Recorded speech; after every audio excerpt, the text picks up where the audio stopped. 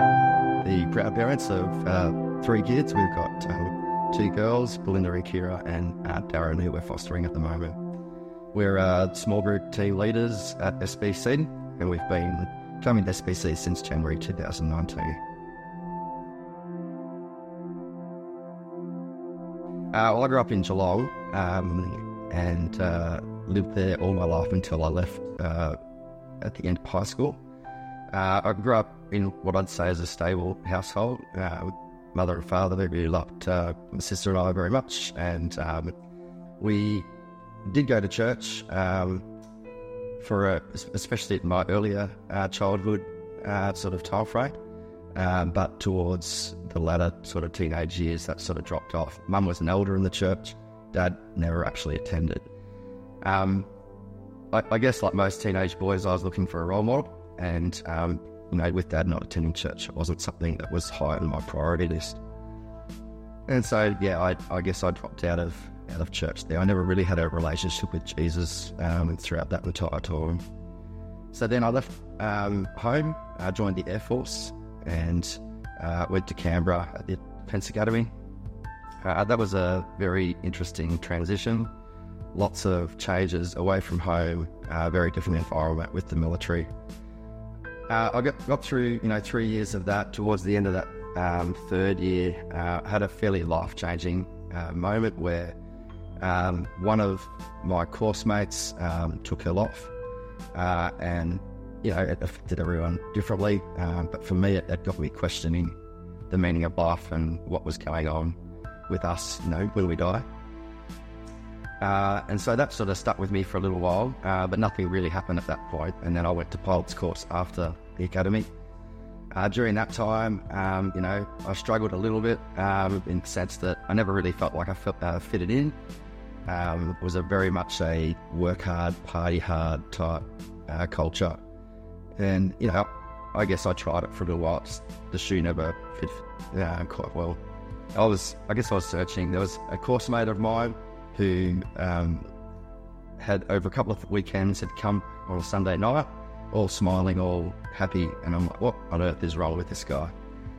So we talked about things, and I found out he'd going to church. So I actually went with him one night to one of their services, but in a funny sort of way, he didn't really want me coming to his church, which is a bit of a strange thing to say, but I understand why. It was sort of his outlet. So, but what it did do for me was it prompted a bit of a talk with my mum at the time, who said, your sister's going to a Baptist church. Back in those days, we didn't have Google, so I let my fingers do the walking through the phone book, found a Baptist church, and went along. Ultimately, what happened was I was loved in the church. The youth group leader at the time sort of came, sat with me, talked with me. I then became very engaged with the church. And so for me, that's kind of where my real relationship with Jesus sort of started. It wasn't a logical or fancy argument that got me into attending church. It was the love of the church really that did it. So, yeah.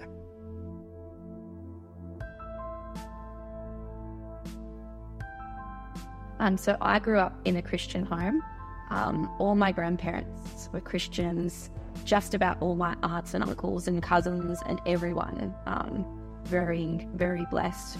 The church that I grew up in, though, were excellent at teaching the facts of the Bible. So you ask me any questions, like the longest book of the Bible, the shortest, who David was, who anyone was. Like I knew all the facts about the Bible. But it wasn't until year 11 we changed churches and joined a young adults Bible study group. And each week they'd go around the circle and say, so what have you been reading this week? What's God been teaching you this week? And I was like, what? I hadn't experienced that relationship level of Christianity.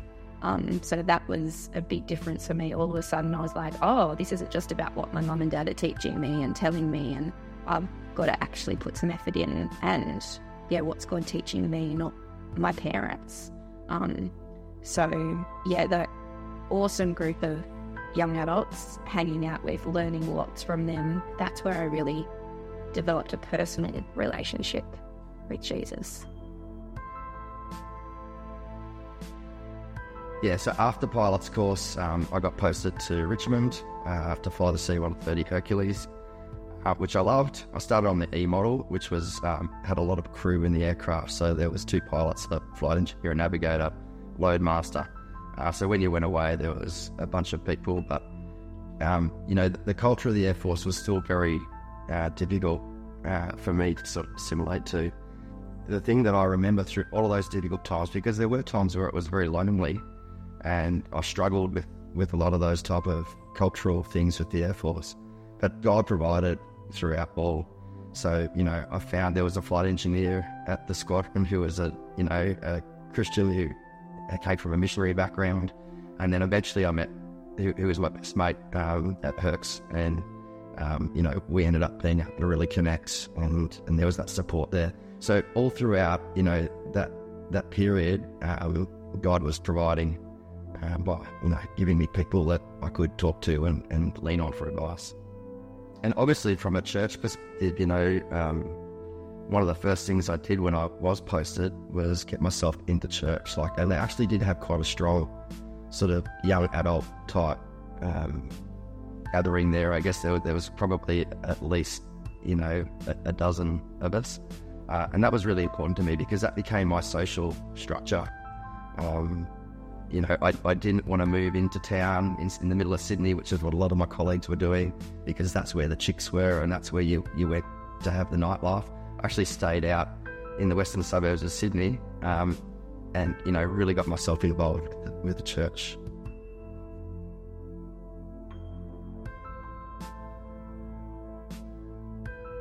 When we changed churches, there was also another family that left the church at the same time and ended up at Scott's church. And so we had a combined youth night, and I re-met this friend there, and she's like, "Oh, so you're seeing anyone at the minute?" I'm like, "No, I'm perfectly happy with it, thank you very much." And she's like, "You've got to give me your email address back then." Email address, I've got to, pass it on. And I was like, okay, whatever, as we were rushing out the door.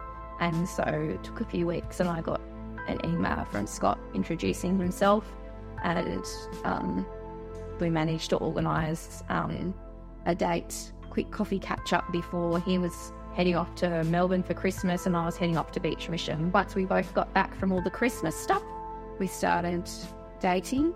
And for me, within 2 weeks, I was like, I'm marrying this guy. Like, absolutely. He wasn't quite as fast as me. Met just before I was 21. He was very honest right from the very beginning, like within those first couple of weeks of dating. He's like, okay, so this is basically what having a relationship with me and a future with me will look like. I am here for a limited amount of time. I'm planning to become an instructor, which will take me here and here and here. And, we could end up living overseas. We could end up living anywhere in Australia. At that point, I had planned to never leave, my country town, sort of that that I'd grown up in. Thought, that I was one of 4 kids. We'll all just hang out with each other. We'll all have kids together. And they'll have all the cousins, because that's kind of how I'd grown up around all my cousins and aunts and uncles and things. But for some reason, it didn't scare me. I was okay with it. God obviously was giving me the message that it was okay. And so, 18 months later, Scott was getting ready to head down to Sale to do instructor's course for 4 months, and then was getting transferred to Tamworth. And at this point, I had still not proposed. People were like, so Scott's moving away. What are you doing? I'm like, yeah, what am I doing? And so I think it was about a few days before he left, he finally proposed. And so then we were able to start making plans. So, we moved away as pretty much freshly married couple, which was hard. That was my first time living out of home. God did provide a lovely Christian family who had 4 kids. And they just welcomed us in. We became part of their family. We were there around there most weekends and things, hanging out. God provides. So we were there about 18 months, moved over to Perth for 6 months, but then we moved back near my family again. And again, found another church, which is where community comes from. Yeah, such an important thing as an Air Force family, your church community. And so that was great. We started that's where we had our 2 girls. And yeah, so we were part of the play group and Sunday school and all those sorts of things. Yeah, we had been in Richmond most of our married life up to that point, and then I'd got asked to take a posting to Laverton down here in Melbourne. And I kind of jumped at that because they'd promised me it was going to be 3 years, and, you know, my family lived in Melbourne and it was going to be great and whatever else. On day one, I turned up at 10 o'clock to a meeting with my boss, and we had just sold our house in Sydney, bought a new house in Melbourne, and the boss at 10 o'clock on the first day of work said, "Oh, your position is not going to be here next year. And it might not be you anyway that's going to be in that position." And I'm like, "You got to be kidding me. We've just sold our house and, you know, relocated ourselves here on the description." So yeah, so that was a bit of a shock for us, but it was then that we found out that the position that I had was going overseas the following year. And so the next few months was kind of very disturbed in the sense that it was, you know, is it happening, is it not happening?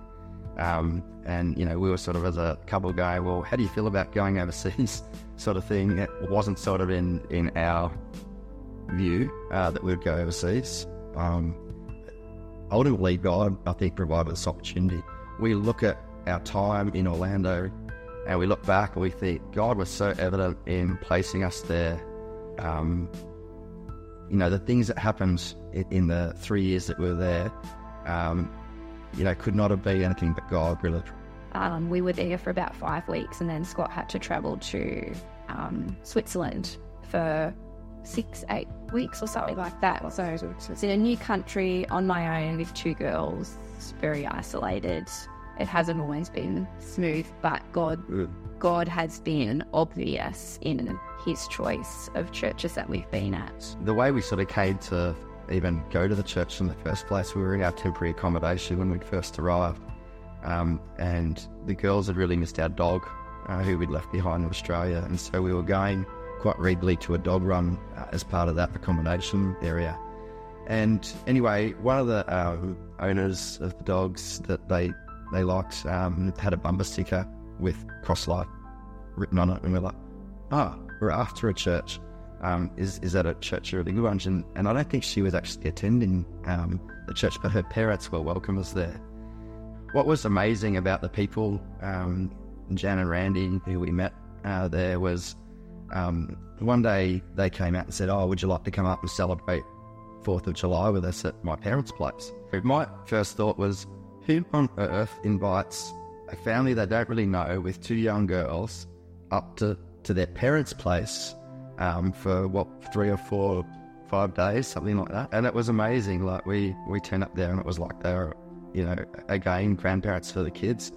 And, you know, they fished with the kids. They had, you know, little fishing rods ready to go. And we ended up going up there, I think it was 4 times in our 3 years. It was just amazing. Like the community God provided for us, you know, over there was amazing. In the 3 years that we were there, they had at least 5 pastors. And so it was a satellite church, like a church plant. And due to various situations that we won't go into, but the church was close to sort of going, should we keep going? But there were a few key families of which we were able to be a part of that were like, no, we are not closing this church. God has plans. And since we left there, the church now is up to a few hundred people and has grown. So it was those 3 years were a struggle for the church, but we were able to be, part of the family there that kept going. Wherever you go, you're doing God's work. So whether it's in Australia, whether it's in the US, whether you're in a country town or a city, you're just doing God's work. So it doesn't really matter where you are, so long as you are, you're following him, he'll give you the things that you need, and the people around. Yeah. No matter where you go, God has a family waiting for you. You don't have to worry about that. It's just, it happens. If you look back on the time in the US, it would be very easy to say, well, I was there because the Air Force sent me and I was there to introduce, a new aircraft for the Australian Air Force. The reality was there was more done, more God's work done while we're in Orlando than there was of Air Force work. Don't tell the Air Force that.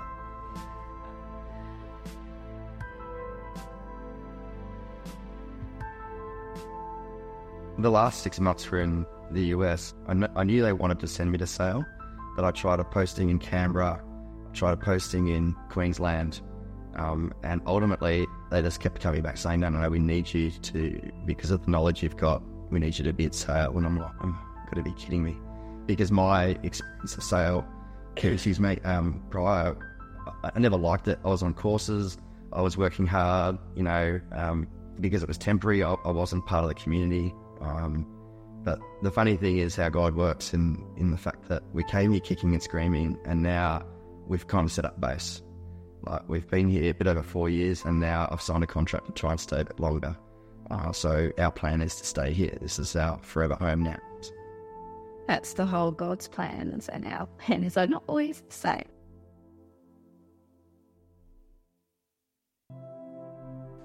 But another part of our story is we hope to have at least 3 kids. Well, at least 3 kids.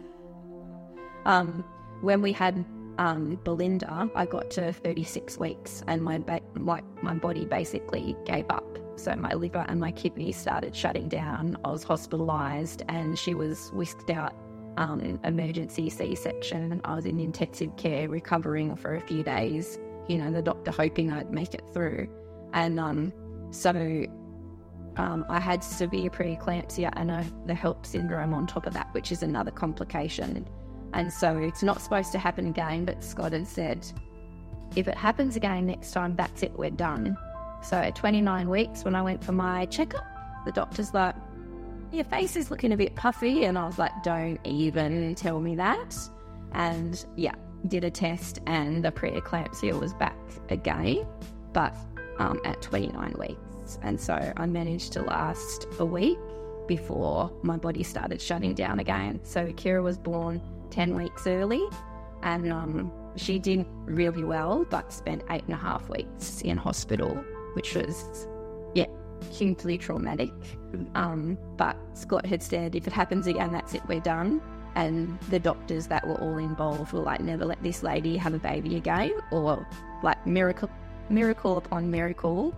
Like my kidneys and everything recovered. Like I could have ended up on dialysis for the rest of my life.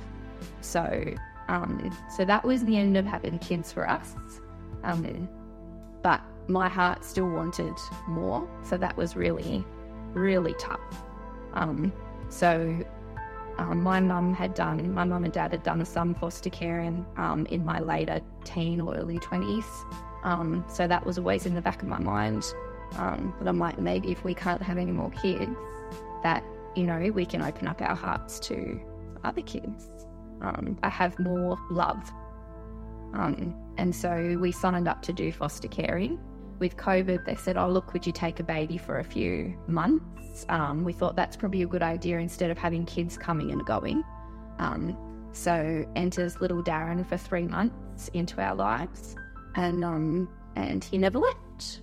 So he's 3 now, and that's been quite the journey for us. We didn't plan to add a 3rd child to our family in that way. Darren has Down syndrome. He also has undiagnosed celiac disease, and a bunch of other things that are yet to be diagnosed as well. So he is a challenge and a blessing. He is well and truly part of our family and part of our community, and our church family are just amazing with him. Don't have local family, so and Darren can't be given to anyone who hasn't gone through all the checks. And so people in the church community have stepped up and done all the ridiculous paperwork required to be able to babysit him. So once again, church is our family. God's providing. Yeah. I think for us, particularly small groups were invaluable, or connect groups, whatever we call them. They are the glue, I guess, that holds the church together in a way, because when you look at church as a whole, particularly when you're talking about over 100 people, very difficult to develop meaningful relationships with people. And I think, for us, getting involved in a small group was part of our process. Everywhere we went, we wanted to be part of a small group. And those were the groups where we had meaningful relationships, friendships that we developed that last forever. And so it's that relationship part of it, but it's also about growing together in our faith and coming to know Jesus better. Those type of things, going to church on a Sunday is great, and there's lots of benefits to that. But to get into the nitty-gritty and the in-depth relationships and the learning of the Word, that's really done at a more intimate level. And so, I think that's where a lot of our passion for small groups has come from, which is why we've kind of ended up being involved in the small group, connect group ministry. And so, we would say to everyone, get involved in a small group, because the rewards and the blessings are there. It's just nice to be part of what God's doing, around the place. Christianity didn't capture me with a fancy argument. It wasn't someone who put something together and convinced me. It was the love of God's people that drew me in, and that's the powerful thing for my testimony. When I look back, God's taken us places that we hadn't expected to go. We hadn't expected to add a third person to our family. We hadn't expected to end up back in Sale, where we got tried not to be. We hadn't expected to go overseas, and we actually hadn't expected to be homeschooling our girls either. And so even though we don't know what the future will hold for us, we know that God will be guiding our steps, and He's already there. When I first started going back to church, my mum bought me a Bible, and she wrote in the front of it, "Don't be afraid of tomorrow, God's already there." And that has always stuck with me, and I think that sort of permeates throughout our story, not to worry about what's going to happen in the future, because God's already there. He's already making plans